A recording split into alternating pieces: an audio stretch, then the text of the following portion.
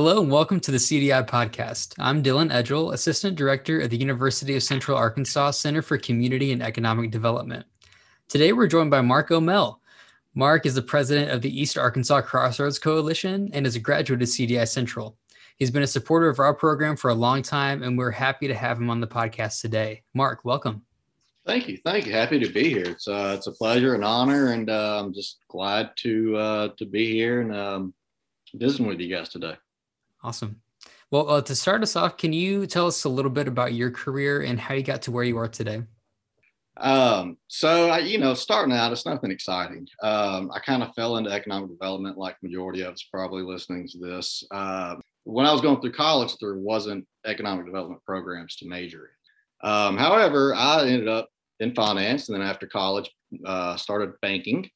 And, great experience, learned a whole lot, really enjoyed most of it, but learned very quickly, after a year or so, that banking just really wasn't for me.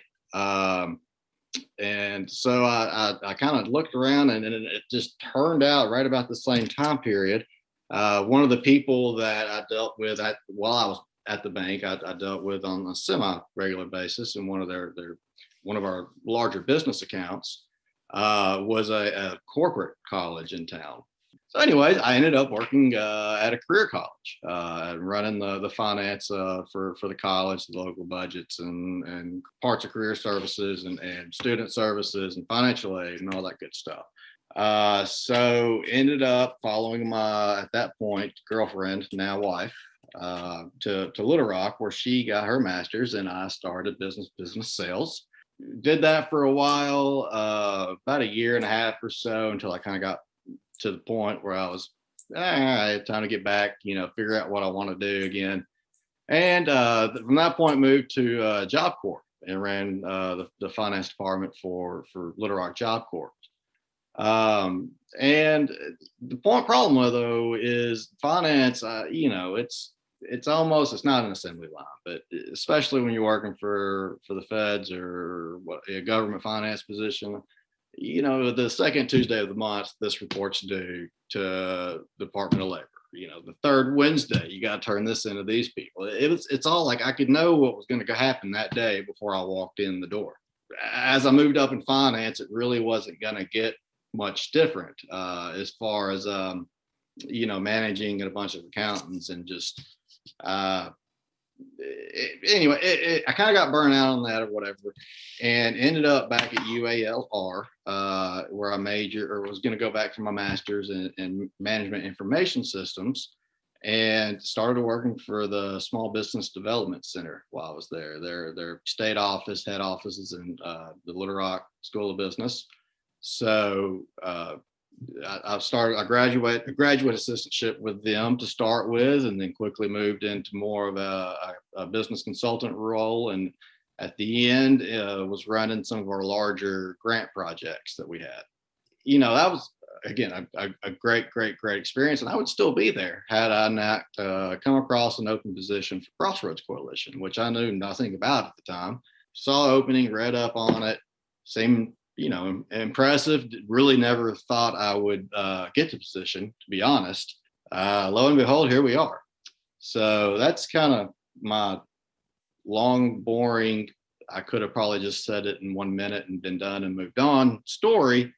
But, just kind of, I credit the Small Business Development Center for introducing me to the field, whether it be small business development or market industry recruitment or retention, small business to large business, it doesn't really matter. That was kind of my introduction to this line of work. So it really hadn't looked back since.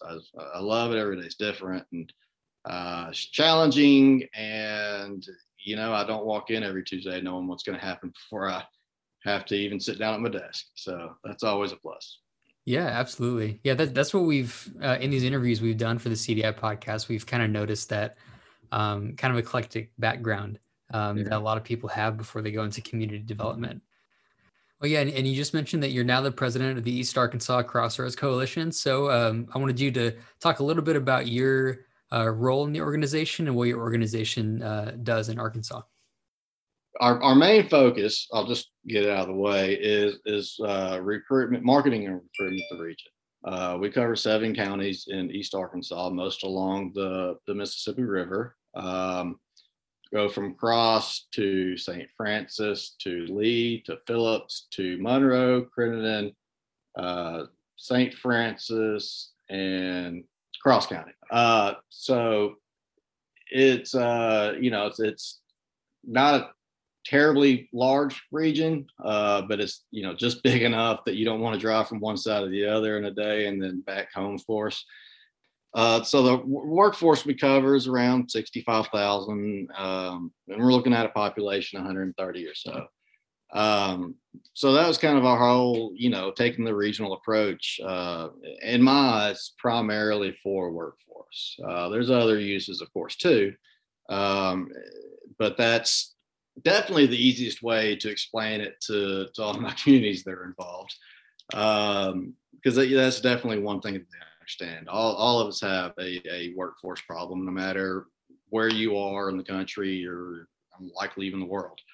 So, combining and having that, a regional labor force of 65,000 versus, a single county having 10,000, then it's just a lot more appealing to a prospective business or whaver might in the future.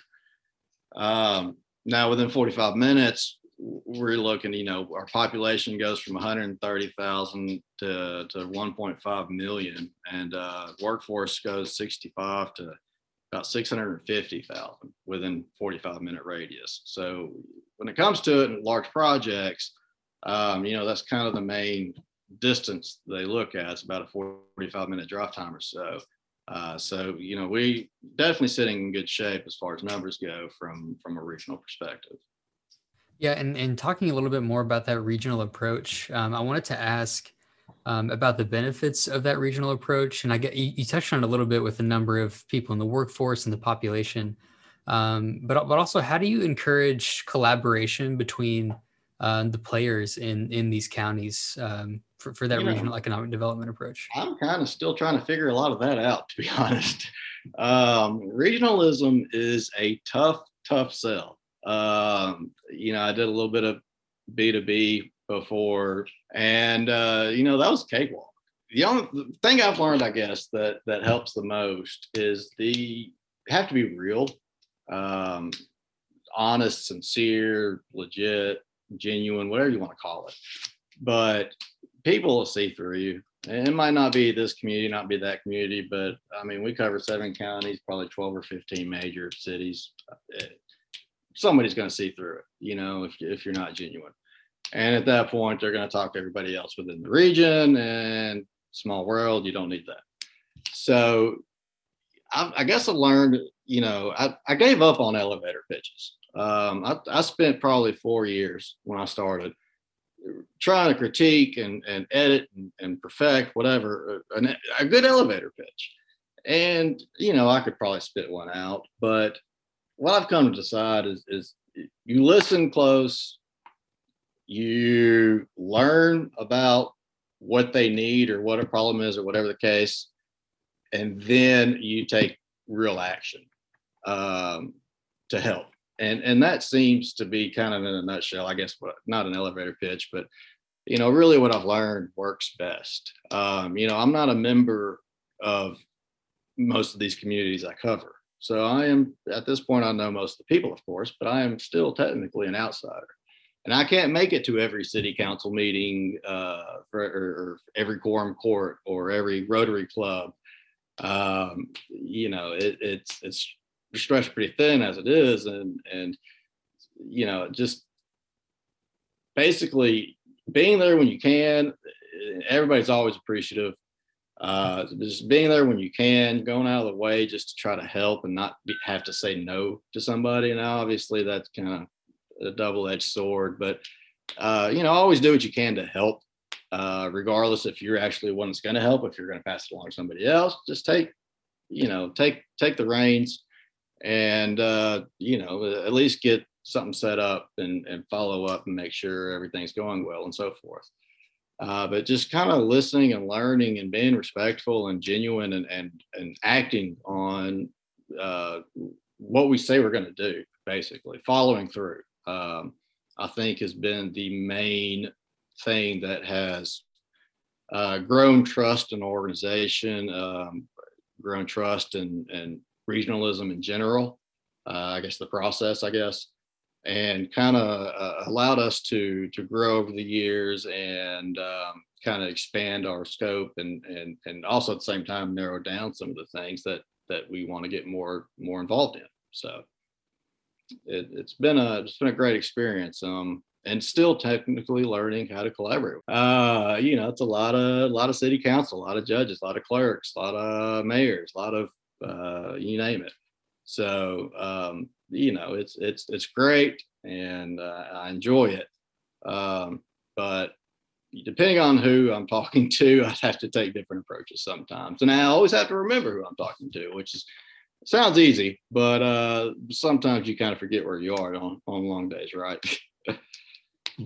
Yeah, and I love that approach of being genuine and authentic in these conversations, because I do agree. Like, you said it's a small town, small world. Arkansas is just one big small town. So, Right. being genuine, I think, is really important. Small town, small world, and even smaller industry. Right. Not that necessarily your towns are going to really have an effect on how others in the industry view, but word gets out. So same consultants, I deal with the same ones all the time. There's new ones, of course, but there's some want this area and they get word that you're anything but honest, genuine, sincere, whatever else. And again, all the stuff everybody knows it should be. Just, I don't remember where it was, but one of the mottos somewhere I worked, or somewhere on a brochure or something, I don't know, was always under promise, over deliver. So I've kind of tried to stick with that since then. I've always just kind of stood out to me. So again, just trying to do what we say we're going to do, and try not to say no, but at the same time be realistic with what you can do, and delegate. Which took me a long time, still learning really, but taking me a long time to really even give up control of certain things. Is tough. But it's a necessity if you're going to actually be pulled multiple directions. Then obviously you have to rely on others, and you train them right. They're going to do the work like you want, or they're going to do the work well. Anyways, not necessarily like you would do it. I mean, that's not the point, obviously, but you train your team right, give them the space. I'm empower a leader or empower my team. I want them to know what they're doing, but then I want to leave them alone and let them do it. All right. And kind of shifting over to CDI. So we had to cancel CDI 2020, but it's coming back in 2021. And you're a graduate of CDI Central, and you've been a big supporter of our program. So I wanted to ask how the Community Development Institute has impacted your career. I obviously, as you can probably tell, being a graduate, and we still support it. I'm a huge fan of CDI. In fact, I've got 2 or 3 things on a list that if like a chamber or somebody asks me to be on a board or something else, I need the director to do this, or we need to be a member of this organization in some cases. CDI is always one of those on my list, regardless if it's the knowledge or the networking and the relations that you build, which I still talk to a lot of the people from my class, and I graduated, I guess, 3 years ago, maybe at this point, something like that. But it's beyond the networking, beyond the knowledge. It's a great opportunity to learn actually a few new things, not just the same old that you're used to hearing podcast or meetings or whatever else. And it's really had an impact on some of the strategies that we've tried to implement or encourage communities to implement, or just in general taken part of. So, I think you guys do a heck of a job. CDI in general is a heck of a course.